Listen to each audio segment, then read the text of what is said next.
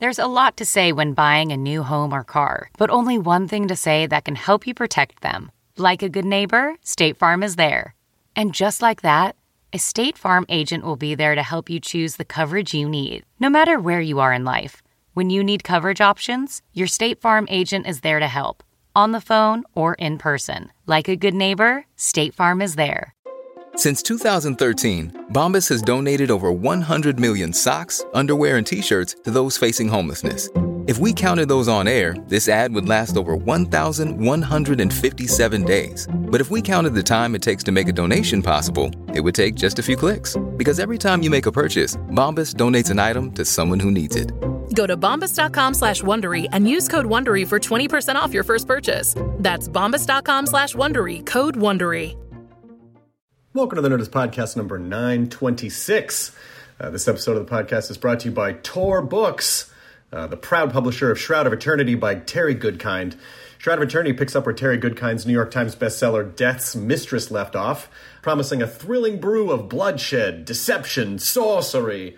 The formidable sorceress Nikki and her companions, the newly powerless Nathan and the youthful Bannon, set out for another quest after driving ruthless slavers out of Renda Bay. Their mission, restore Nathan's magic, and for Nikki, save the world. So please, don't miss Shroud of Eternity by Terry Goodkind. It is available now wherever books are sold. Let's go to the Nerdist Community Corkboard to find out where there's some stuff going on. First of all, I'm going to be performing in Phoenix, Arizona on Thursday through Saturday, February 8th through 10 at Stand Up Live. Then the following week at the Brea Improv in Brea, California. And then the following week, February 23rd, 24th in Oxnard, California at Levity Live. So tickets are on the internet for that. Please come out. I think I'm going to bring Mike Furman and April Richardson, and we'll have a nice time. Also, from the community, the Laguna Art Museum in Laguna Beach will be kicking off a year-long series of centennial celebrations with their Centennial Bash. On January 27th, it'll bring hundreds of art lovers and enthusiasts together and feature installations by artists Megan Geckler, Elizabeth Turk, and Friends with You. Live music by Matt Costa, DJ Nina Tar, craft beer tasting by Laguna Beach Beer Company, and food by Las Brisas.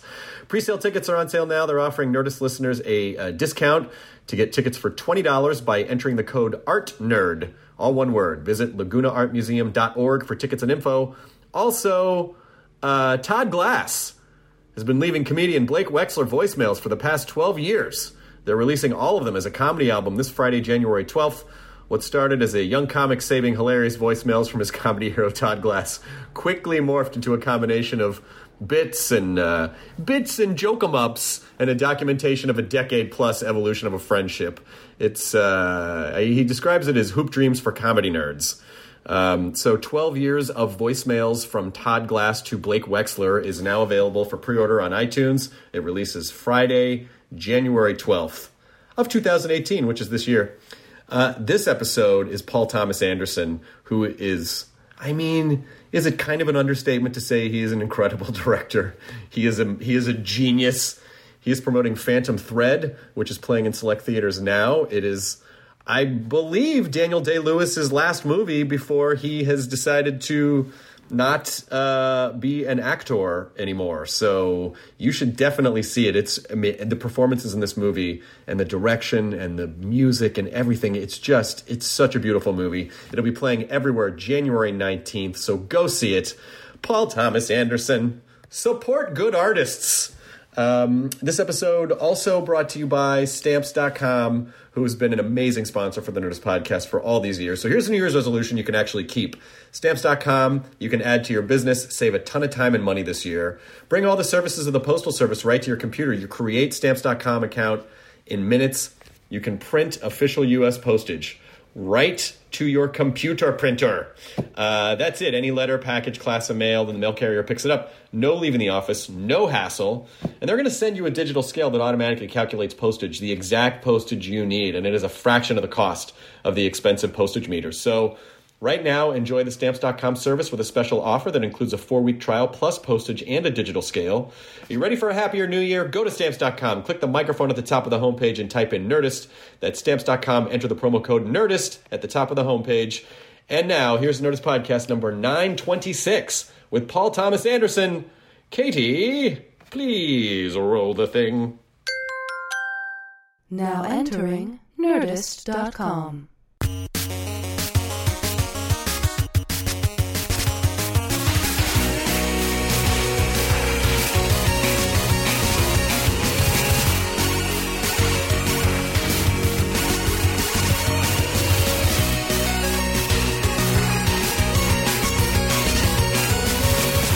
amazing hotel, and it was owned for a long time. I think still is by, a kind of a church group.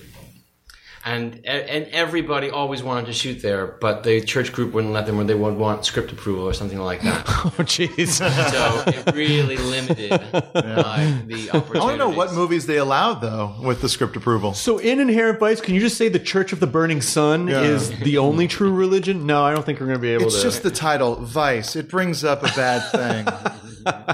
What about... we saw Phantom Thread last night. We went and saw a screening of it. It was fucking great. Yeah, it's great. Great job, man. Oh my God.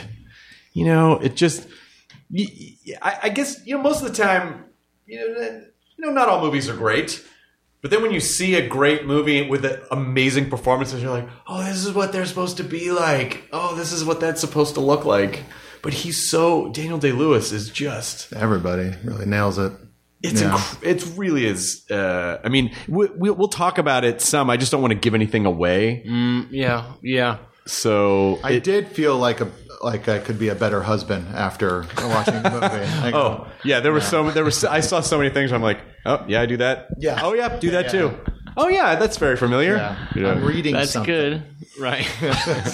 that's so many flashes of just times I've, just been a dick, and it's It was a real good movie. Well, at first you sort of, you feel empathetic where you're like, he's just trying to focus on work. What is wrong with that? And then you just see the recurring patterns. You're like, oh yeah, that's, yeah. What's and this doesn't really give anything away, but the tea scene when she brings in tea and he didn't ask for tea. Yeah. And she's like, well, I'm taking it out. He's like, but it doesn't change the fact that the interruption is staying right here Yes, with me. exactly. Yeah. That's a classic example of what it's like to work with Daniel. Like, I didn't mean it like that. What I meant was, I wrote that scene, and I think maybe the ending I had was something. Maybe I didn't even have one. It was like, I don't want tea, take it out. I don't want tea, take it out. And Daniel comes up with the best line of the thing, which is, well, the tea is going out, but the interruption is staying right here with me. That's the kind of thing you get when you get Daniel Day-Lewis. He's like, incredible. Right? He comes up with the bits that everybody will remember. I mean, how do you even characterize him? Because he is a character actor. He is a character actor, but he's also an actor. He's a leading actor, but he's kind of a weird hybrid. Well, he's one of a kind. He's Daniel Day-Lewis. As you know, there's a reason he's Daniel Day-Lewis, because he's Daniel Day-Lewis. That's right. But his performances, usually the things that maybe we're thinking about, like Bill the Butcher, or Lincoln, they're larger than life creations, Very rarely do you see him like an equally great actor, Tom Hanks. Tom Hanks kind of has a certain kind of personality that he can play variations on. Once in a while, he'll do something like different, like Sully or something like that. But Daniel genuinely seems to sort of shapeshift into something else. But I guess we feel this need to categorize it. If it's a kind of a performance, it's a character. You say, oh, he's a character actor, but he's front and center, and he's the most interesting thing in anything he does. So I guess it's because he makes them so unique that they sort of become characters. Whereas if someone else had played Woodcock, it probably wouldn't have had all the nuance. I mean, it's like when you see someone who's so effortless that it's just like, I'm just watching this. I'm watching this guy. Yeah, I know. No, and I've said something to that effect, and it kind of sounds almost inarticulate. You're trying to describe it, and I remember showing a guy I work with a lot when he saw him put his socks on, and he's like, I don't know how to describe it except I just watched a man put his socks on. And I think it's some feeling that you feel somebody inhabiting something and some kind of strange magic with Daniel that I don't know how it works. I've worked with him twice and I still don't know how it works. It's like that live in front of you, I sat there in the front row and watched it happen, and it's the same. It's the same feeling that you get when you watch the film. You're like, there's a guy shaving. I've never really watched a man shave like that before. It's strange. I don't know how he does it, but I like it. I remember when I was in college, my best friend from high school had skipped college and became a storyboard artist. And I was kind of an amateur cartoonist, and I go, hey, maybe I want to try getting the storyboard artist. And he goes, okay, draw a guy walking across the street. I was like, well, that's not hard. And I never made one line on the page because then when I started to think about like, oh, well, what kind of guy? What street? What's he doing? I don't know. Like, I just couldn't. So much of my conscious mind was in the way rather than just doing it. And I think it's kind of the same thing when you watch someone, because those would be two different parts of your brain, when you're pretending and when you're being. And when you're watching him, you're like, he just is that thing. Yeah. I remember him when we were talking about other actors. It's kind of a window into how an actor might look at other actors and appreciate their performances in that way that you just said. He was talking about, I don't remember the film, but we had just seen it. And we were on the phone, and he was talking about John C. Reilly, who had in a scene woke up, I think, and answered the phone. He said, "Do you remember that scene when he wakes up and he answers the phone?" I said, "Yeah." He says, "Fucking Reilly, looks like he just woke up." You know? And it was like, and that's what you're talking about. That's what you want. You're like, yeah, you look like, if you're gonna look like you just woke up, you look like you just woke up. Did you tell John that? I don't remember. Probably. I probably told him that. Yeah. There was the guy who played the doctor in the movie had a John C. Reilly vibe to him, or maybe it was just the forehead. It's that Irish mug. I guess. Yeah, I guess so. Yeah. When he popped up, I was like, I wonder if he's a Reilly. Yeah. Some other. Is this like the new Baldwins? There's just going to be a bunch of C. Reillys everywhere. Probably in some village because that actor's Irish. Brian Gleeson. His brother's Domhnall Gleeson. Oh, okay. Yeah. He's Brendan Gleeson's son. Exactly right. He's got that Irish little bit of a lisp there, doesn't he? I don't know if that's a regional Irish, but there is sort of the Cranberries Irish. The Cranberries Irish. Which is like the Queen's English, the Cranberries Irish. Yeah. But then there's that lispy version too, and I don't know where that's from. Is that regional, or is that just? I don't know Irish accents. I don't have an ear for that at all. It all sounds Irish to me. But it's very offensive. There's I know. I know that there's a very particular Dublin accent. Dubliners have a particular accent. It's probably not as offensive to me going, they talk like this with a little bit of a lisp. They sound like leprechauns. Yeah, they do. Yeah. I'm not going to launch into that because I feel like someone's going to be like, that's not cool anymore. You can't do it. You're not allowed to do that anymore.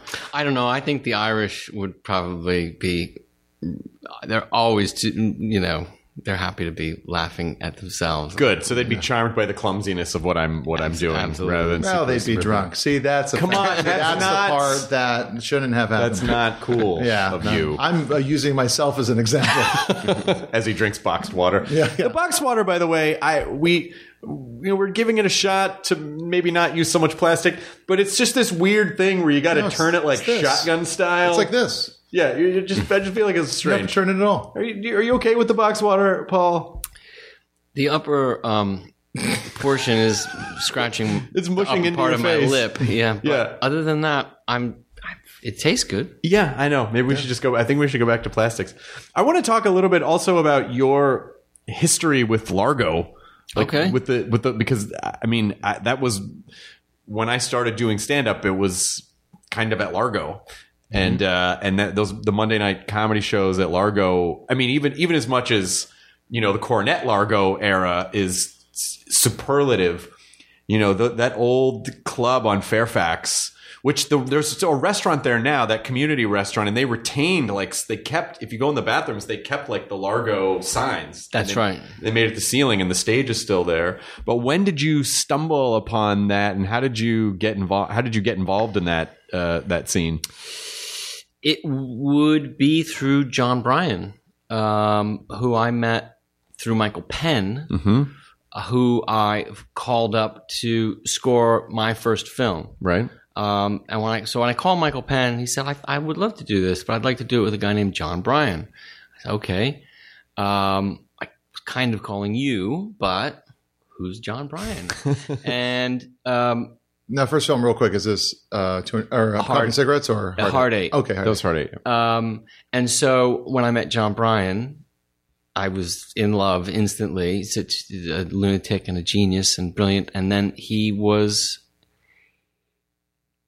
I think he was about, I mean, he knew Flanagan, obviously, and I don't remember what shape Largo was at that time, but somewhere then between meeting John Bryan and somehow 6 to 8 months later, I found myself part of this group of people on Fairfax, generally on Friday nights, but Amy Mann was a big part of that as well, because she's married to Michael. Yep. And she would perform there regularly. And then getting to know Flanagan just meant like, right, I'm going to be here more than just to see John Bryan. I'm going to be here to see Flanagan and to see whatever else he tells me I should come and see. So many great things that came through there. Do you remember White Trash Wins Lotto? Of course I do. Yes, that was. I mean, I remember. I think maybe the first year I ever did Aspen, when that was still a thing. I think White Trash was there that year. Is that right? And that was. Did you ever see White Trash Wins Lotto? No. I think it was done by the time I moved out here. Oh, because it was like late '90s, right? When it was still going on. Yeah, kind of late I was not here. 90s. The first time I tried to go to Largo was 2001, and I waited in line to see Tenacious D, and I was the last person. Like the person in front of me was the last person to get in, and then they closed the door. And it was fine though, because I was hoping, I didn't have a fake ID. I was hoping to talk my way in. Sounds like White Trash lost Lotto. Very good point. Did you have anything to do with it, or were you just a fan of it? No, you just rattled my memory bank, and it came to my mind. It was amazing, though. I saw it at least 5 or 6 times. What was the show? It was like a play? It's kind of it's sort of it was like a musical that sort of made fun of Axl Rose. Yeah, it was a like kind of overscaled Broadway style musical that told the story of Axl Rose with like a stalk of corn, or what like the grain, the wheat grain in his mouth, stepping off a bus and hitting the big lights of Hollywood, and what happened from there, he just kind of made into this. The music was great, the stories were great, and just deeply, deeply funny look at the construction of a band and becoming rock stars and drug addicts and lunatics and all that, and it was pretty great. Was it a guy? Was in it? Was a guy from Wall of Voodoo? Was it Andy Andy Preboy? Yeah, That's right. Preboy, I think. Yeah, I think it was. And who was the replacement singer in Wall of Voodoo? That's right, after Stan Ridgway. Yeah. I have my facts. Stan Ridgway used to be a customer at the record store I worked at. Holy shit! Yeah, but there were so many shows that like kind of really popped at Largo, like Naked Trucker. Yeah, and, that's right. Naked Trucker. Right. Naked Trucker was great. Mary Lynn Rice Cup and Karen Kilgariff, Girls Guitar Club. Yeah. Mm-hmm. That was great. That was great too. And then I saw at the Higgins Boy. The Higgins Boys group predates Largo by like a decade. All right. Yeah, I saw Mitch Hedberg once at Largo read what he called he said I wrote a menu on spec, and then he just read this menu that he wrote, and then he would stop. He was basically just like food items, and then he'd be like, "I'm not sure I am using braised correctly in that context," and he just fucking read a menu that he wrote. I mean, It was such a great fertile ground for experimentation, but then also, I mean, you can sort of see the parallels of that kind of artistic comedy scene and then the film movement that I think you helped create, like in the early mid 90s, and it was such an incredible magnet. I mean, do you sort of look at that and say like, oh, we all sort of fed each other, like we were all kind of helpful to each other in those ways? Well, I certainly felt inspired by my nights there, and not even directly like, oh, I'm seeing a performer like Mary Lynn or Patton Oswalt and they can come play a part in this film, because certainly there was that. But I suppose you're right, and I never really thought of it that way. I haven't in a long time, of just like feeling good after going out to a night there and getting energized to wake up the next morning and start, and keep writing, working whatever you're working on. It was a really fertile time. And And certainly Amy's music, that she was playing there a lot, was inspiring me to write Magnolia at the time. So then that would be the film that probably at that time came out of my experiences spending time there. That's really rad. Amy's, it's because when she did the soundtrack for Magnolia, I hadn't really heard anything much of hers because it was a little bit maybe before I came into Largo. It was like 98 was when I came in, but I hadn't really heard much of her since Till Tuesday, which to me was just like, oh, this is just kind of a pop song. And then going back and listening again and realizing like, no, this is actually really a dark, like there's a real story and a fucked up through line to this that recontextualized after Magnolia. It was like, oh my God, there's so much, I just missed the brilliance when I was young because I just thought it was just like a pop song. Sure. She's always been good at writing upbeat downers. Yeah. Her album this year is one of my favorite albums of the year. Mental illness. Have you heard it either? No. I haven't heard it yet. It might be like one of the best albums she's ever made in her life. It's incredible. I highly recommend it. But it's funny because I'm sure you think back to those times, like, oh my God, I haven't seen those people in a long time. And what do you have, like 4 kids now? Or you have 4 kids?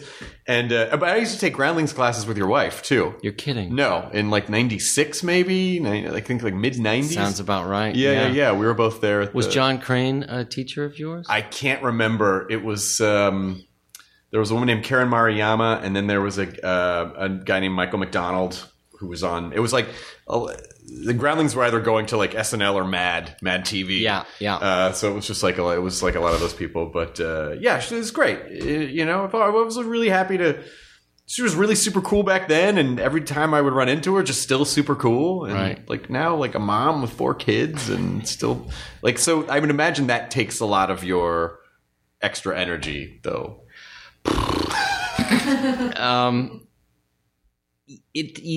Absolutely. But there's no better place or no other place I'd rather put it. But it's not even extra energy. The extra energy is left over for the movies now. The energy goes to them, honestly. Like usually like Monday's my day off. Usually I like come into the editing room and like nap because you've just spent like 48 hours with 4 kids, and it's fun. If it takes a lot of energy, and I have a lot of energy, which is good. So I've got it to give. But it's great. Did it change? Did having kids change? Because people say, "Oh my God, when I had kids, I realized it wasn't all about me anymore, and I just totally reprioritized, shifted all my priorities." And so, were you ever concerned? Like, oh, am I still going to give a shit about making movies? Like, once I have kids, am I only ever going to care about that? Or do you still feel like your passions are... No, I never really... I think I always knew that I would have a lot of kids. I've come from a big family, and I aspired to have many kids. I enjoy a big family. And I had no fear about it altering the landscape of my priorities or anything like that. I suppose in a practical way, I knew that I don't make movies that often. I mean, I make them every maybe sort of 2 to 5 years. Mm-hmm. And so being a writer is a really good job that fits in with being a father, you know, because if you choose to sort of work a kind of, a schedule that allows for it. I wake up before the kids wake up and do some writing, and then get them up and get them to school, and then they're at school, and then there's all that time that they're at school. So, but come 3 o'clock, you got to be ready. You got to be ready for the onslaught. So, but you do have to understand though too that when making a movie, that becomes very hard. That's about 3 months. That's about 60 days where. At this point, you have to look them in the eye like, right, I'm not going to be around much, But on this, they came over to England, and you see them before you go to work, see them when you get home. So it all just flows. I mean, they're I don't know. I never had any fears of that. But also, I would imagine you have to learn. Were you a really disciplined? Obviously, I assume you were a disciplined writer because you've been making movies for so long, But were you really good about going, okay, I need to write from 9 a.m. to 3 p.m. or did did that sort of change how you worked the creative time? No, I was always kind of like that. Even as a kid, there's a really strange discipline that I had for myself. I think I worked really hard at it because I never felt like secure as a writer. So I really I put my mind to it at the exclusion of my schoolwork. I did not do schoolwork. I just practiced writing screenplays. And now you're very successful. So the lesson here is don't do your schoolwork, kids. If your kids hear that, they're going to be like, you didn't do your school. I know I didn't, but you'd have to. Yeah, I know. But look, if they were sitting down to write scripts, I wouldn't have a leg to stand on. I'd be like, okay. I always had a good discipline. I think because I probably felt scared. Like, if you want to be a writer, there was always that thing of like, that romantic thing of writers getting drunk and smoking cigarettes and writing. I learned pretty fast, like, that was kind of bullshit. At least it was for me. Like, right, if you get drunk, you can't write anything, right? Or at least it's not going to be any good. And somehow I found I kind of had this, maybe it was an insecurity thing. You're like, right, if I am a writer, that means I'm making my own, I'm kind of in charge of my day. I think I felt too horrified to kind of squander it. And not that I would sit down and write straight from 9 to 3. I mean, I consider writing like, even if from 9 to 3 I sit at my desk, or even if I sit on the couch and I watch TV, or even if I'm researching something, I know the amount of things that have to come out of me, even if they can come out quite fast. Sure. They can come out like in 45 minutes or an hour, but there has to be that room to sort of sit with something. Or as long as you're, the old phrase, I've used it before, but I think Neil Young says, like, the muse will find you as long as you're sitting at your desk, and I know what that means. That means, like, right, you can't just go fuck off and with your day. You can't be running around town and doing stuff and like hanging out thinking that you're going to get hit with something that is worthwhile. That in my experience, but I'm paranoid, I feel like I got to work really hard. I mean, I always love hearing how different writers tackle this idea, but when you sit down and it's like, oh, the screen's blank, I don't have it today, I can't get there. Like, are you able to force yourself to write, or do you, in those moments, you go, all right, I'm not going to get anything done today, so I'm just going to put this away and I'll come back to it tomorrow? I would try to how do I put this? Never try to face a situation like that. You go to that computer when you know you've got something to get out. And if you don't have anything that's ready to leap out, you better be finding ways to start digging something up. And that could be, even if that means sitting down and watching a movie or reading a book, or even if that means taking a walk or daydreaming, But getting in that spot where you like put that pressure on yourself, that's a mind fuck, that's a head fuck. That'll, like, I don't know, ruin your confidence so fast. Like, right, I gotta come up with something good. I don't know. It's hard to be loose with writing, but I think I found that when I'm loose, it happens well. But other times, usually the stuff that you don't want to do is like editing or kind of, the grudge work of it. Right. Which is just no fun. It's kind of like, well, the inspiration part already happened. Now I've got to find a way to make this readable and cut it down to a reasonable size, something like that. And Does do that it make any sense? in an amount of time like that's quick enough to where you don't get sick of the idea or bored of the idea. For sure. Yeah, you can labor on things for too long, and then it all looks terrible, and then you really lose confidence. You don't even know what the words don't mean anything anymore. Like, I've heard this scene so many times, I don't even know if it looks good anymore. For sure, it makes sense. For sure. Are there moments? You must have like happy accidents. Where you go, oh, I actually meant to do this, but then this was such a happy accident. And now it's this. Can you think of any specific examples from any of your films, like anything kind of iconic where you're like, oh, that was a total accident there. We just I didn't realize we had that, and then there it was. You're putting me on the spot because I can't think of an example, but I know they happen all the time, and they happen in a way. Just thinking about Daniel, actually, Daniel loves the typos and stuff that I leave in, and sometimes I'll leave them in. A typo or a kind of a repetition of something will happen that wasn't intended. Just when you're writing so fast, it just kind of comes out. And sometimes you stop and you look at it and you go, I'll just leave that in. And Daniel always picks up on them. He's like, oh, I love that. I was like, yeah, that was nice. And he's like, oh, and he's always on the lookout for my typos to try to find a different way to flip words around or something like that. So I'm really aware of them, and when they happen, I'm trying desperately to think of one to give you a good example, and I'm drawing. But that's a good. But if you happen to think of one later, you can shout it out. But that's a. Yeah, they didn't expect oil to come out of the ground. Well, yeah, that was like, and they just like, you guys just kept rolling. What a great, Earth improv. Yeah, and then you were just like, let's roll with this oil. This totally changes everything we were doing. But you know, with so is he retiring after this? Is like, this is it? He's taken that's it? Yeah. I can understand, based on the limited amount of information I have on him as a performer, my guess would be like, it seems like because he gets just so engrossed in everything that at a certain point you're probably like, I would like to just live my life now and not have to go through that anymore. Is that part of it? It seems to me that is a part of it for sure. I mean, I don't know. I would hope that he'll reconsider, and maybe just the sort of going through the couple years of work to do this took a toll, and he just wants to pause. But on the other hand, I could see that this is a real thing. He's just like, right, I want to do something else. I suppose I don't know how much better he can do. Right. Yeah. Whatever it is, he's done it. Like, he's proved. Yeah. He's proved that he can do it. Yeah. But, you know, is that not...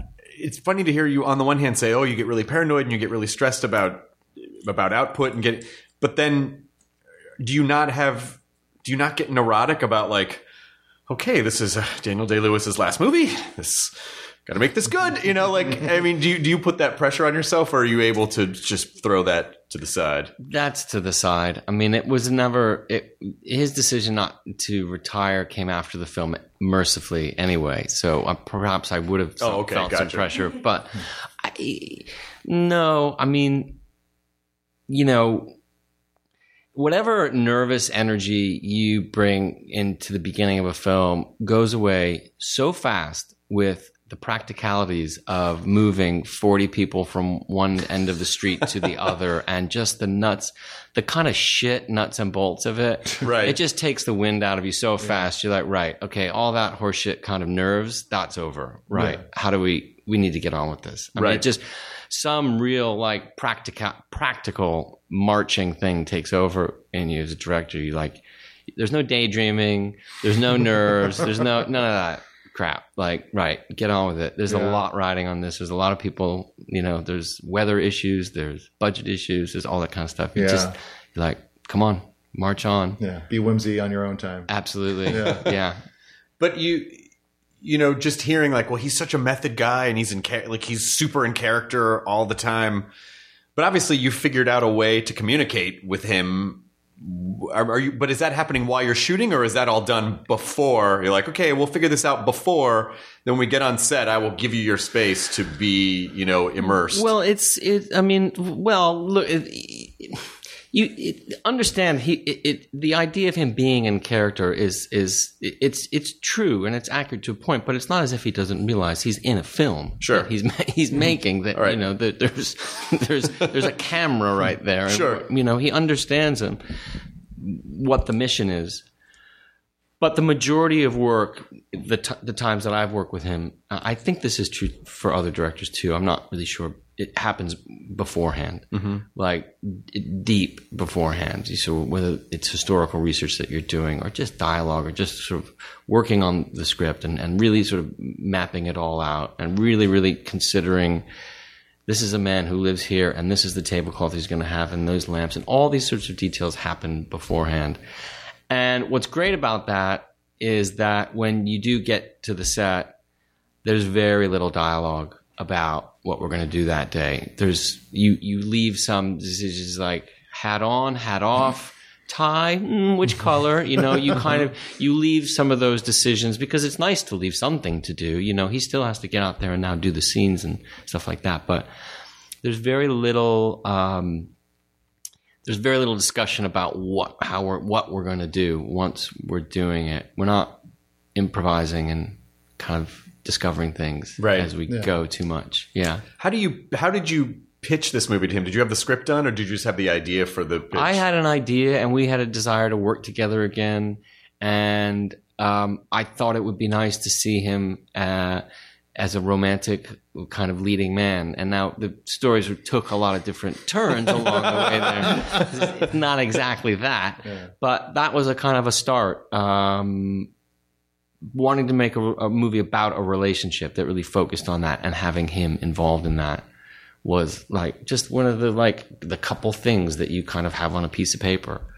Like, right, this, there's something here. There's something here that could be really nice. And so we talked about ideas,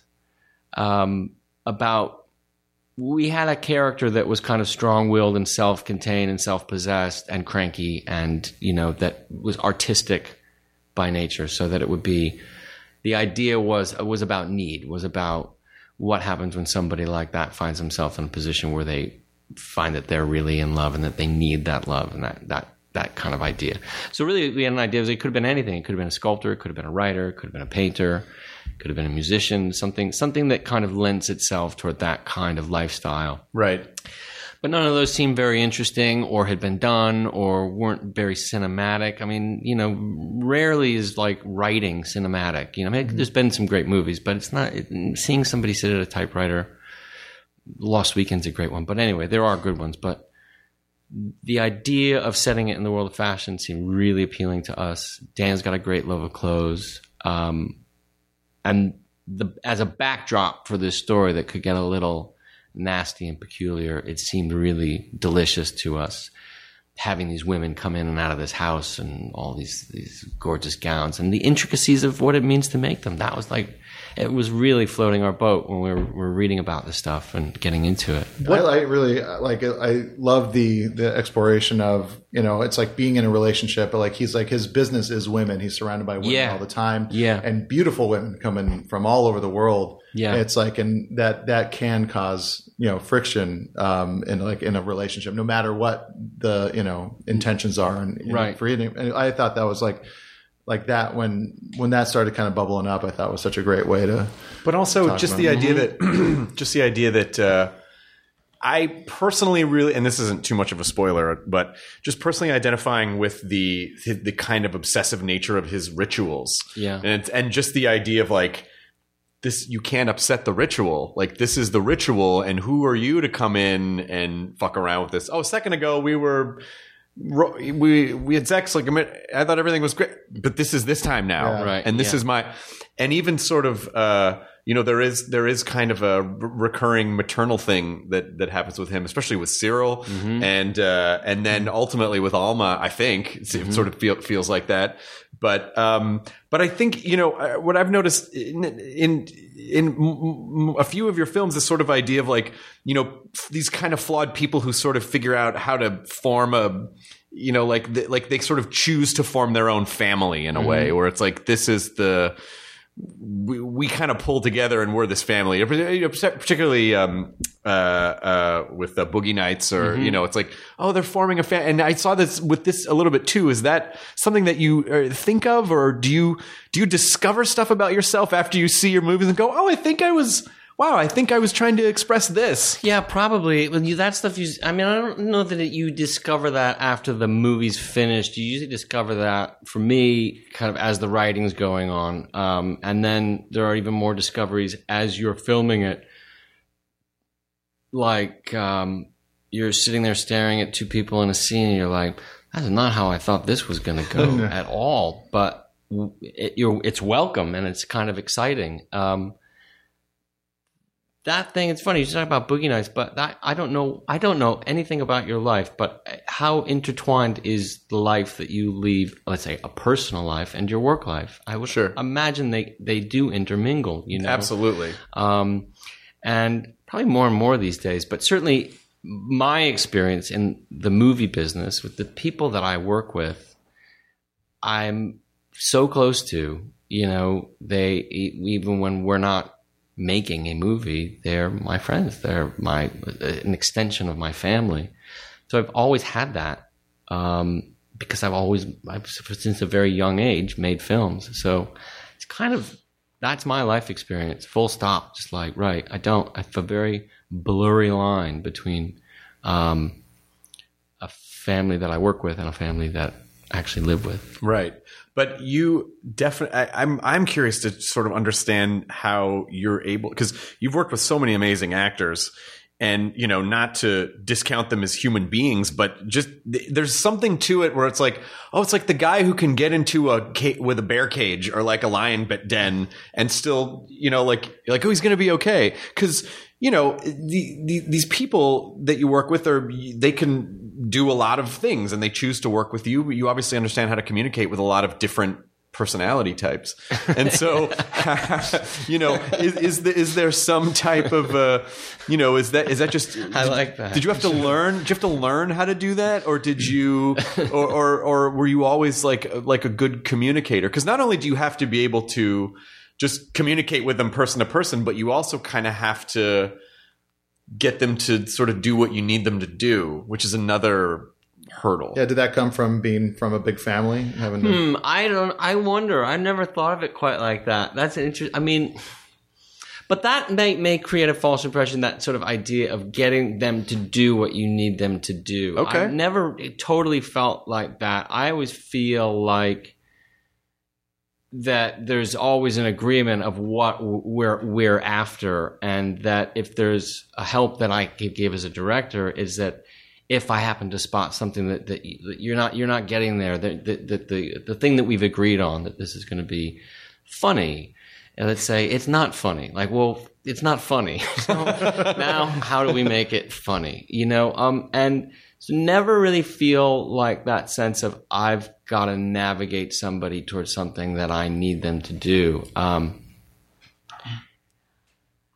I've heard of things like that, like directors, like with kind of Machiavellian plans, like I'm gonna pit you against you, and I'm gonna tell you one thing. Oh, right. I'm gonna tell you something else. Yeah. And that, I don't know, that's fucking scary to me. That would backfire. That seems like it could super backfire. Sooner or later, you guys are going to get in the same room and be like, he told me that the secret history was that we were brothers. It's like, no, and whatever it was. So I think I like to, the actors that everybody likes to be on the same page. Like, right, what are we after? What's the mission? And as a director in that part, you're just trying to have a wide angle view just to make sure maybe somebody's forcing it to, you know, it's like you can, you know, I'm sure you sort of see that like Groundling stuff, just like how helpful is it? Somebody on the outside is just like, you're pushing it, you're forcing it. Just right. Whatever those kind of words can be.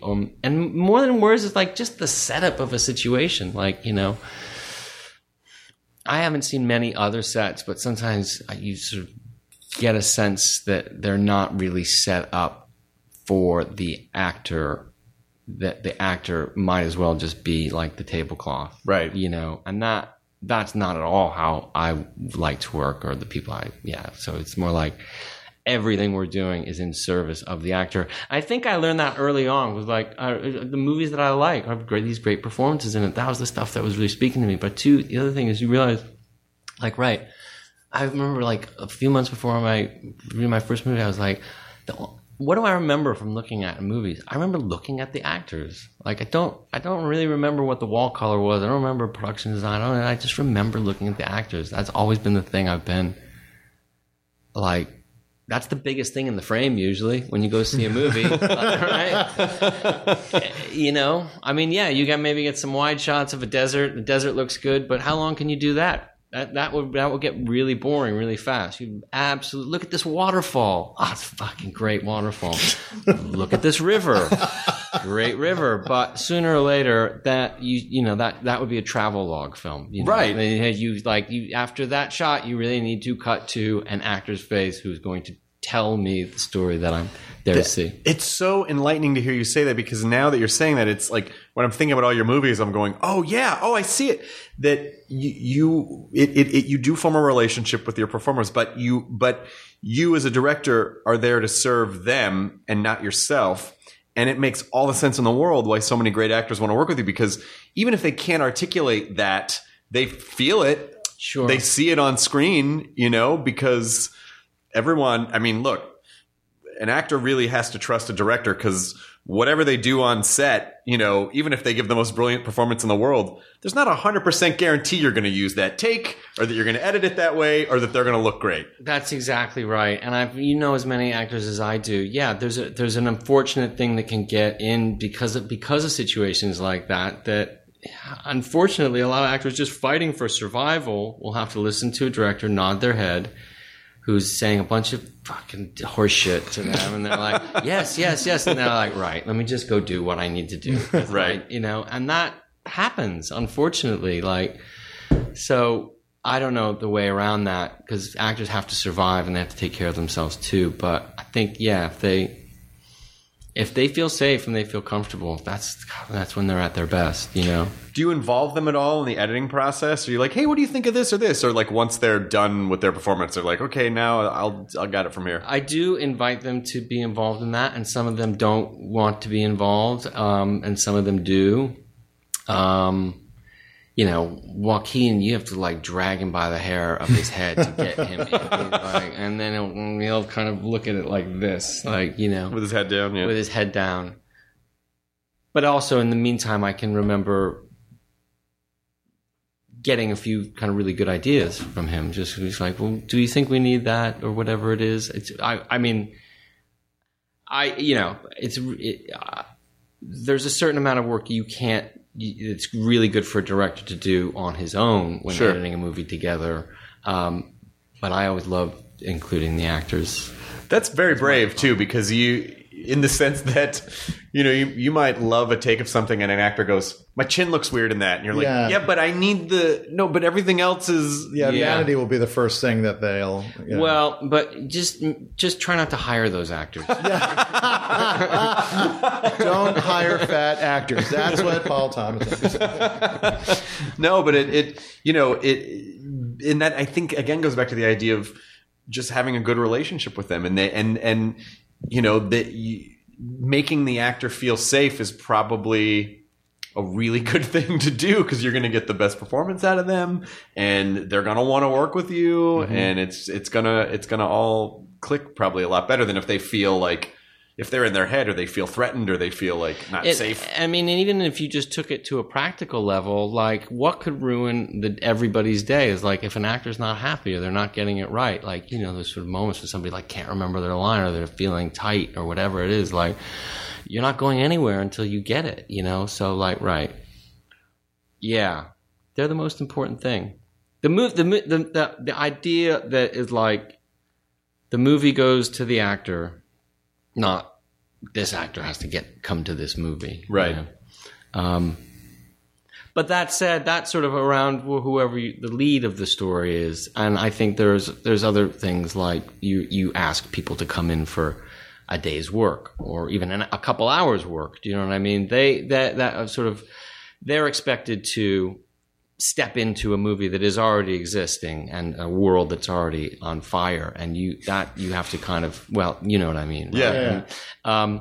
And that has, you have to be very careful with that too, because I that can be very intimidating for people, right? They're like, what movie are we in? Because do you want me to? Am I funny in this? But hopefully you have those conversations way in advance, and you figure that out, so that those poor people have to come in very quickly can have something to offer and don't feel just like tourists. Yeah. Well, when Martin Short came in Inherent Vice, it's it became very a Martin Short scene. Yeah. Which was great. I love that scene. Yeah, I would never worry about Martin Short being nervous, though. Yeah, that's true. He's such a chill dude. He's just such a chill guy. It really is remarkable that as a comedy entity, he's probably the least insecure comedy person I've ever met. Yeah. Because you see him on stage and he's still as funny as he ever was. And I saw him and Steve Martin do their live show. Where did you see it? I went to Vegas to see it. So did I. Oh, you did? Yes. I was in July or August. I went in early November. They did it or in the fall. I don't know if it was November, but it was in the fall. They did it again in the fall. Okay. I went. I took my mom with me, and I took Will, and we just went. And and they were great. And you know, with comedy in general, and actors too, it's really trying to like. There's a real art to trying to at least disguise the neediness or push it out of the way of like, I need people to like me. And he doesn't have any of that. Like, there's just none of it. Yeah. It's like he could be sitting here talking with us and then just walk up and start doing a performance and then sit back down and keep talking. Like, he was super cool afterwards. Like, it just didn't seem to be in his head at all about that stuff. I think I would venture to guess he's always kind of been like that. And maybe I'm wrong because I've only known him these past 5 or 6 years, gotten to know him. And I agree with you completely. He's pretty secure in his own skin. Then again, I mean, if I was that fucking funny. Yeah, yeah, I know. But I know people who are super fucking funny and basket cases. And that's absolutely right. That find it really hard to put one foot in front of the other. Yeah, where I kind of go like, I don't know if I would want to be that funny if it meant I had to be that like spinning, have my brain spin that hard all the time. Yeah, you know. Yeah. Marty's more, I think, cut from another era, and I kind of, you know, I don't know how much fun those vaudeville guys were to be around, but I don't know, maybe less insecure than a newer generation of comedians, but. Marty seems just so at ease with everything. He's like, what do you want me to do? I'll do this movie. I'll do the opening of that can. What do you want to do? Let's go. I don't really give a fuck. He's really just like, I don't give a fuck. Let's put on a show, you know, which is so, that's what you're talking about, isn't it? Yeah. It's just loose. It's like, right. But you can't engineer that kind of don't give a fuck. You really just have to, and it's not, I mean, he cares about what he does, but I mean, it's just that, yeah, it is. I think it's like, it's just a lack of, you know, when people, I think magnetism, there's a part of magnetism that I think is someone who doesn't need you or need anything. You're just kind of drawn to them. I don't know. It's like, oh, how do they know this weird secret? You know, like they're just so, they can take you or leave you. And not that they're not nice, but I just mean there's not like that desperation at the core of all of it. Well, desperate in our performers is not what we want, is it? Right. Yeah. What is I just saw it on IMDb and I didn't know it. What was the Dirk Diggler short film that you did in '88? That was it. That was the Boogie Nights when I was 17 and obsessed by like the now way overdone and overused format of fictional documentaries, you know, but Zelig and Spinal Tap. Right. Were the things that I loved, and I had the story of like doing it around kind of like the Axl Rose thing we're talking about, like a hick who comes to town who turns into a porno star.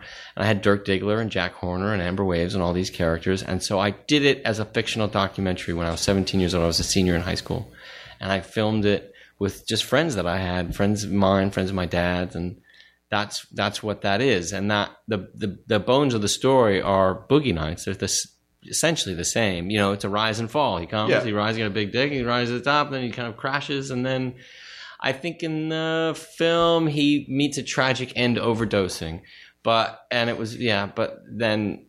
and so that was whenever that was, 1987, and so then over the years I just continued to write it out and wrote it as a fictional story.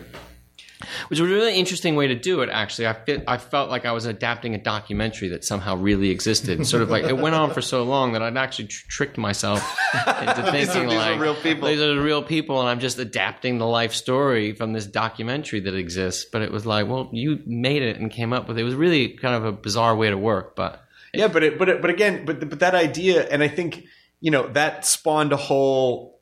I think. Created this whole thing of like, oh, let's play with porn, like porn as a real genre, like a mainstreamy kind of a genre. But again, I don't think like that was an example of like of almost a science experiment of can you humanize, can you for an audience humanize something that when people watch porn or consume porn, the last thing they're thinking of is like, what are their backstories of these actors? It's like, what did they do before they got there? Of like really making people like the sex part is just completely incidental. Yeah. It's really just about these human characters. They just happen to be working in this field, but really it's just about... No, the things like that had dealt maybe with porno before, maybe had always had like, it was like super, super dark, you know, like if you're in porno, you know, it means you're from the Midwest and your father and you were like raised like Christian and you came to LA and you were sort of thrust into prostitution and it's just fucking misery and it's like hardcore. It's like Paul Schrader's film Hardcore. So there was always kind of a treatment about pornography that was kind of like that. Or it was just super fucking wacky and ridiculous and like you just come up like laughing at the crazy porn titles and stuff they had. So maybe we just happened to be there a spot. I think that speak for yourself, because I would always get the feeling like looking at porno as like a kid, you're like, oh, wait a minute, how does this work exactly? Like, did they drive there? So they drove to this house, right? And do they know each other? Like, I think I was always have a boner going to thing, or did you just get it right then? Exactly. Yeah. And what is all of that? I mean, I couldn't help but ask those questions. I was dying to know the answers to those questions. But I think it's, you know, to think about doing that when you were a senior in high school and making a film in 1987 when it was not easy to make a film in 1987. You had to get. I mean, assume you shot it on, or did you shoot it on video? Or did you shoot it on film? No, we shot it on video. You shot it on video. So did you do like VCR to VCR editing? That's exactly right. Yes, yes. The classic. Just a little snow between cuts. Just a little wavy. Like. Well, the good thing about that is that your film would only get shorter. It would never get longer because you realize like. Ah, shit. Okay, let me try that again. And so that was helpful to keep the running time down. Yeah. And then,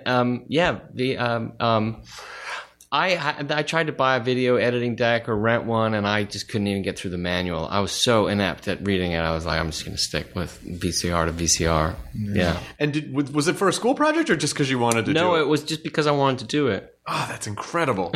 I mean, it's not often that when someone is 17 years old, they go, I know exactly what it is that I want to do. And now I feel like we take it for granted because, you know, if I'm 17 now and I want to make films, like people fucking make films all day because they have a studio in their fucking pocket. Right. But, you know, just the idea of, and where did you grow up? In Studio City. Oh, you grew up in Studio City? Yeah. Home of studios. Yeah. So But it was the first time I was like, I mean, I had the ambition to do it, and I felt really confident because I could do it in my backyard. I had the right people to fill these parts.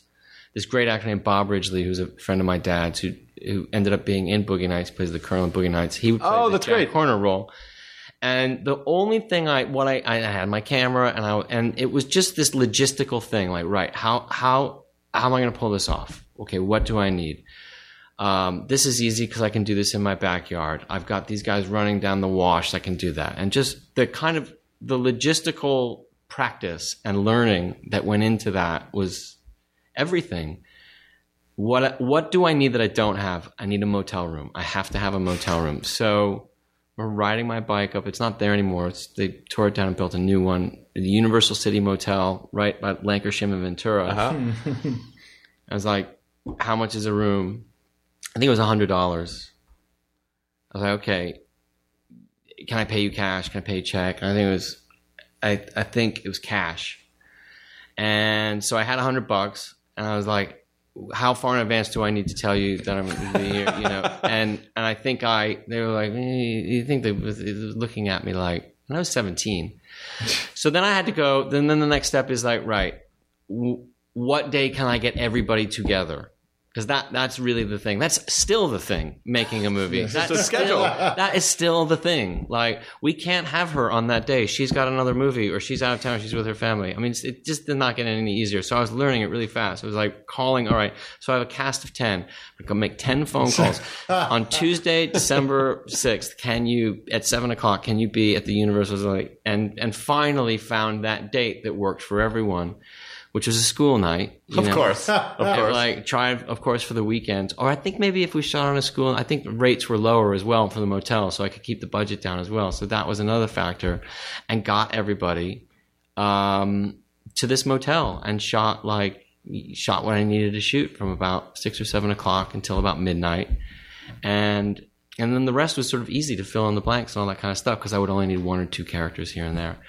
Fond memories of that. That was the first, single-handedly, putting this together. It was a great feeling to do it. Is it available anywhere? Is it online? Did you put it on? Is that online or is that on a DVD box set of something? It's not. It probably should be. I fear that what's out there, it's the days of VHS. It's so mangled and so fucked up and hard to watch. I have a copy. I need to probably see what I can do about preserving it better.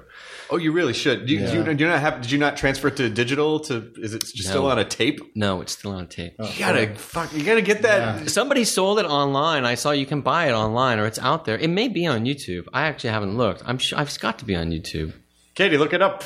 See if it's on YouTube. I would imagine. What did you say the name was? It's the Dirk Diggler story.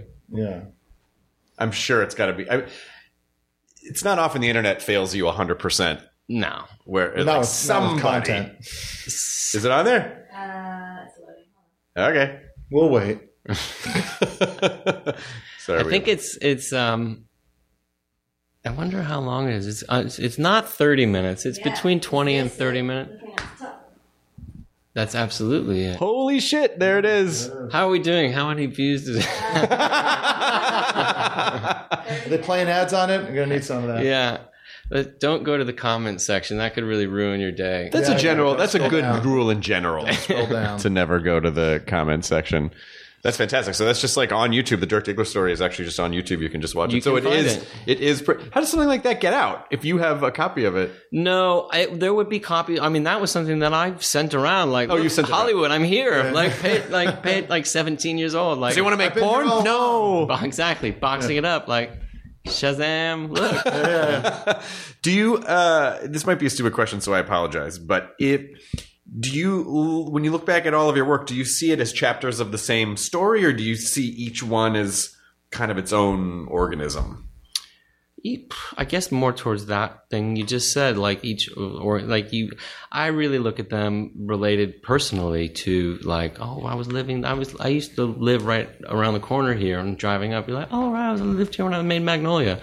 So I tie them so closely to chapters of my life. What was going on? Oh right, oh that was the year my dad died. Oh that was my year my sister got sick. Whatever it was, all that kind of stuff. They're tied like that to my experience, deeply. And do you kind of look at them as diaries in a way, because there are obviously stories going on that the audience wouldn't know, but in your head it's almost like a playlist in a way. Sure, I would say that for sure. Yeah, it would be hard to look at something outside of it being that that was just that one-off that I that would be weird. No, yeah, they're all these extensions of,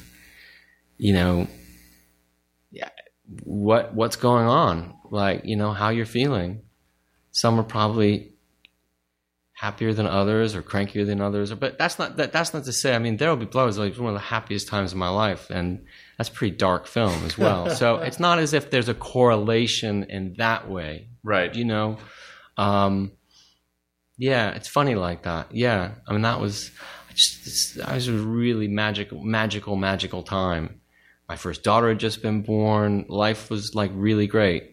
Nobody was sick. Everything was firing on all cylinders. And yet, the film is fucking nasty. But that's okay, because that was the film. That was the thing we were setting out to make. Right? That was whatever that was. I guess maybe that at that time the world was a little upside down. Personally, my life was great, but the world that George Bushy time and all that kind of stuff. So I don't know. There might have been some of that, but. Do you ever say I think I want to try to make when you're making There Will Be Blood, you go, I want to try to make a Western, or do you come up with the story and then go, oh, this is kind of what it needs to be? I mean, do you actively seek to do something different every time, or is it just whatever this is, it just is? Try to, but within reason, not right, we really got to make a musical, guys. That kind of thing. That, it's not that broad reaching. It's more I think you do have aims towards something on this. It was there were these films that I loved, and the idea of the smallest idea was writing a relationship movie about a man and a woman, right? Okay, but that could be any number of scenarios. Thinking about Daniel, thinking about those gothic romance movies that I love, the Rebeccas and all that kind of, the Gaslights and stuff like that. That kind of starts to guide you towards a little bit of a genre, you know, that kind of helps you have a foothold, like, right. It wasn't as if I said, like, you know, believe me, I have an itch to sort of, always have an itch to kind of go out to Barbados to start shooting or something like that, but don't really listen to it too strongly. It's just the things that start accumulating there, like, this is good, this is exciting, this sounds good, I like that idea. Come on, going to London, this is good, this is getting good, this is getting good. You know, you just keep accumulate exciting ideas that days later are still exciting. You know, when you find, like, it hasn't worn off. There's no, I'm not just drunk. I'm not hungover. I'm not hungover with this. It's like, it has staying power. It gets you excited. And then the next thing you know, for me at least, you're like, it's too late. You're going. That's great. We're living there now. It's happening. Yeah. So you follow the emotion in the gut more than the conscious, like, I am going to do this. I think so, yeah. But then you start, you know, that gut stuff only lasts for so long, and then you start getting practical. You're like, right, this is what's happening. This is this film, and how does that shape look, and all that. Yeah, it is a relationship though, because you can get so excited about an idea, and then when you're doing it, it's like, oh, I have to stay. You know, you have to stay excited about this, because it's like a relationship. I mean, it really is a relationship. Yeah. Someone was saying that they said, "Oh, have you seen the Meyerowitz stories?" Yeah. Stories? And I go, "No, I haven't seen." They go, "Adam Sandler's amazing in it," and they sort of said it like, "Can you believe Adam Sandler?" I was like, "But he's great in Punch Drunk Love." You know, I was like, "He's great in Punch Drunk Love," and then I know, but you know, obviously he does this. He does the Adam Sandler character in, you know, like now on Netflix. Mm-hmm. But you know, I think you really help show the world, like, he's a real actor. Like, he really is a performer. Yeah. Well, yeah, you know, I mean, I think that there should be like a moratorium on the, like, Adam Sandler's or real actor articles that I kind of see. I'm like, come on, it like becomes like he's fucking, you know, I've always loved Adam, and he's given like great performance after great performance. Like, I haven't seen Meyerowitz stories yet. But remember, like, Funny People came out. Yeah, it was that same thing. Yeah. Like, Funny People. Wait till you see how good Adam Sandler is. You're like, right. Like, it wasn't the last movie that he was, you know. And and it's funny. It's like some people, I don't know, that they get in a position where somehow audiences still feel like they need to be proven somehow. Well, I think for some people, because a lot of people don't look.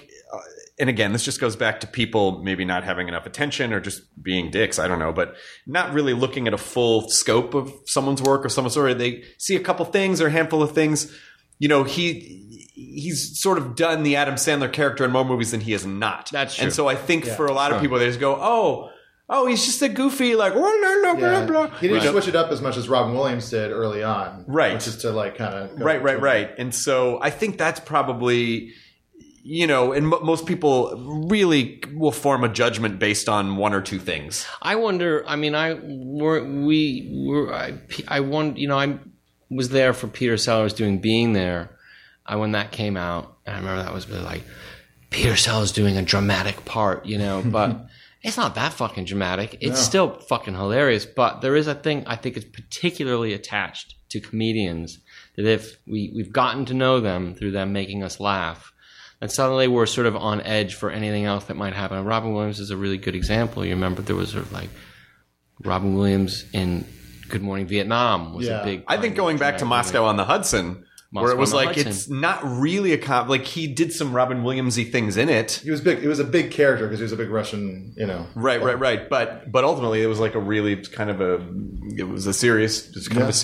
Tom Hanks is somebody who has successfully confused audiences, and I mean that as a grand compliment, and that we expect a lot from him because he's so fucking good. Yep, he's hilarious, and when he started out, it was Bachelor Party, Turner and Hooch, and Splash, Burbs, but Splash was the first one. Splash was first, and that was like, and that's when he sort of said. I'd heard this. I worked with a TV director once who had done Bosom Buddies, and he said, right out of the gate, splashing really well. And Tom had this theory that if you do a movie and it's successful, you get 3 more chances. And if any one of those are successful, you get 3 more chances. And so he does have a few kind of early on where that are. He made a lot of great films though too. Like, so I'm trying to think of the order in my head, and I'll get it wrong. But basically, Big was the thing that was like something besides just wacky, but he's hilarious in it as well, And then another level was when you saw him in League of Their Own. Remember? Right. That was, and still is. I don't know if you've seen that performance lately, but fuck, it's so good. It's great. Yeah. And then Philadelphia. And then you get Gump, to the more, the D, capital D dramatic stuff, Philadelphia, but I don't know. How do we get on this? Tom Hanks. Well, we're talking about comedians. We're talking about comedians and like how there's some prejudice in the business against comedians, which I personally think, I get irritated that the Oscars is so snubby about comedies when I think comedies, if they go toe to toe, I think a really solid comedy is equally, if not harder to make in some senses than a drama, because you really are having to go out on a limb to make people relate to it and laugh. And that's a very hard thing to do. And a lot of comedians, I feel like, because they're so complicated, can give insane dramatic performances because a lot of them are very serious people. Yeah, I mean, I dare anybody to try and do what Tiffany Haddish did in that movie. I mean, right? You know who I'm talking about? Yeah, I know Tiffany really well. You're talking about Girls Trip. Yeah. That's like a fucking magic trick, how good she is in that. And I dare anybody to try and go on, like, take after take, or even do one take as good as she is. She is a fucking force. Yeah. She's such a great performance. I remember seeing her in the back of the in the small room at in the Improv a few years ago, and she was crushing in front of a really small crowd. And I was like, she's gonna be a superstar. You could just see it, like whatever it was, the perfect combination of drive and funny. And charisma. She's very honest too. The way she, that some of her stand-up stuff is that I've heard. I haven't heard much of it, but it's pretty fucking straightforward. We did this thing for Comedy Central called the Comedy Jam, where it was very similar to Greg Barrett's Bring the Rock, where you tell a story and then you do a song about it. And we were on the same show, and she did the Tina Turner, and the fucking musical performance, her voice was incredible. Like, had the dress, like, nailed the song, nailed the dancing, nailed the performance. I was like, yeah, she's just one of those people that's just gonna crush at every performance-related thing that she does. But how old do you think she is? I don't know, you're never supposed to ask. Tiffany, I mean, age. she's probably early 30s. She's early 30s, right? I think so. Yeah. Yeah, late 20s, probably early 30s. Yeah, I think so. But, I mean, I would imagine you see performers like that, because obviously you love comedy, and you just sort of file that away and go, I think that there's absolutely, for sure, or not even file it away like, I'm inspired. Like, look, how can I be a part of that? But you have a tremendous power because you could literally you can make people see a dimension of someone. Even like Burt Reynolds. Like, Burt Reynolds hadn't done really anything in a while that wasn't kind of goofy. And everyone's like, oh my God. It's like you sort of, you don't just bring the humanity and complexity to the stories, but also the meta stories of the performers who are in them. People go, holy shit, look at at that. With Philip Seymour Hoffman in Magnolia, like, that was like the first time I saw him like do something that wasn't just like really sad and creepy, like his role in Happiness. That's funny. That's right. That's right. It's like, very he's so sweet, straight kind of character. Yeah. Well, I don't know. I mean, that just goes back to some things that we were talking about before. I think some of these things, you look at most films, and how many times does somebody just like get to like sit and perform a scene or settle with something or like let the camera hold on them? That's not anything particularly fantastic that I'm doing, except maybe allowing a little bit of breathing room. Like, you give somebody just a chance to settle with something. So many scenarios that you see in films, like somebody's rushing somewhere, there's something going on that just is clouding an ability to like just to see what's going on. If you're too much rushing around or too much cutting. Sometimes it's just like, well, I don't know where to look. That's why I think Tiffany Haddish could have been as good as she is in that movie, but it was really well directed. And it was actually really well put together. I mean, it's conceivable that she could have done that performance and it might have been missed. Like this thing we were talking about before, cut the wrong thing or not frame it the right way. But there's a lot of like just patient directing and letting those girls do their thing, not trying to spice it up, not trying to Shazam it all over the place. And I think that allows her to like fucking just give me the keys. Just put that over there and let me do my thing and don't get in the way. So as we're sort of wrapping this up, I'm going to ask a question that I feel like now, like you're on a panel. And I get up in front of the microphone. I go, hey, I have a question for you. But let's just say that there are two guys who are sitting in front of you who separately are both going to direct their first movie, sometime within the next year or two. Mm-hmm. What would you say to those guys? Like, what is it? Is there any, like, when you sort of distill it down and when you think about directing, what is it? What do you think your job is? And then also, like, what are some things that you like, just, wisdom nuggets or things like mantras that you have, or just ways that you think about it? Well, the first thing I would suggest is that you go get Daniel Day-Lewis. Oh, great idea!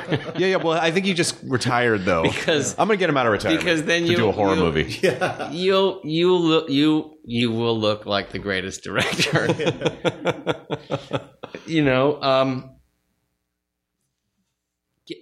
Whatever you're going to do, get good actors, and I mean, a lot of this conversation has been about that. Like, get those actors, talk to them early, get them involved, and because they're the ones, and they're going to be the thing they're looking at. That's what I would.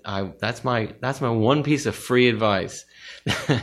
And the other thing, I mean, even about directing, this is my one other thing that I've found. I think I've said this before, is like trouble that I've had consistently 10 out of 10 times directing was always like when the writing was shit.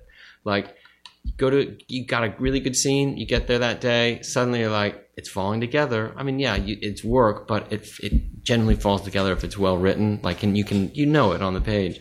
And those kind of like ones that you haven't dealt with that are sitting out there, or even something that you think is well written that ultimately you can't see the time is actually not even going to be in the movie. Yeah. Those are the days where your head's exploding and you're like biting your lip and you're like, I don't know what's going on. I can't figure it out.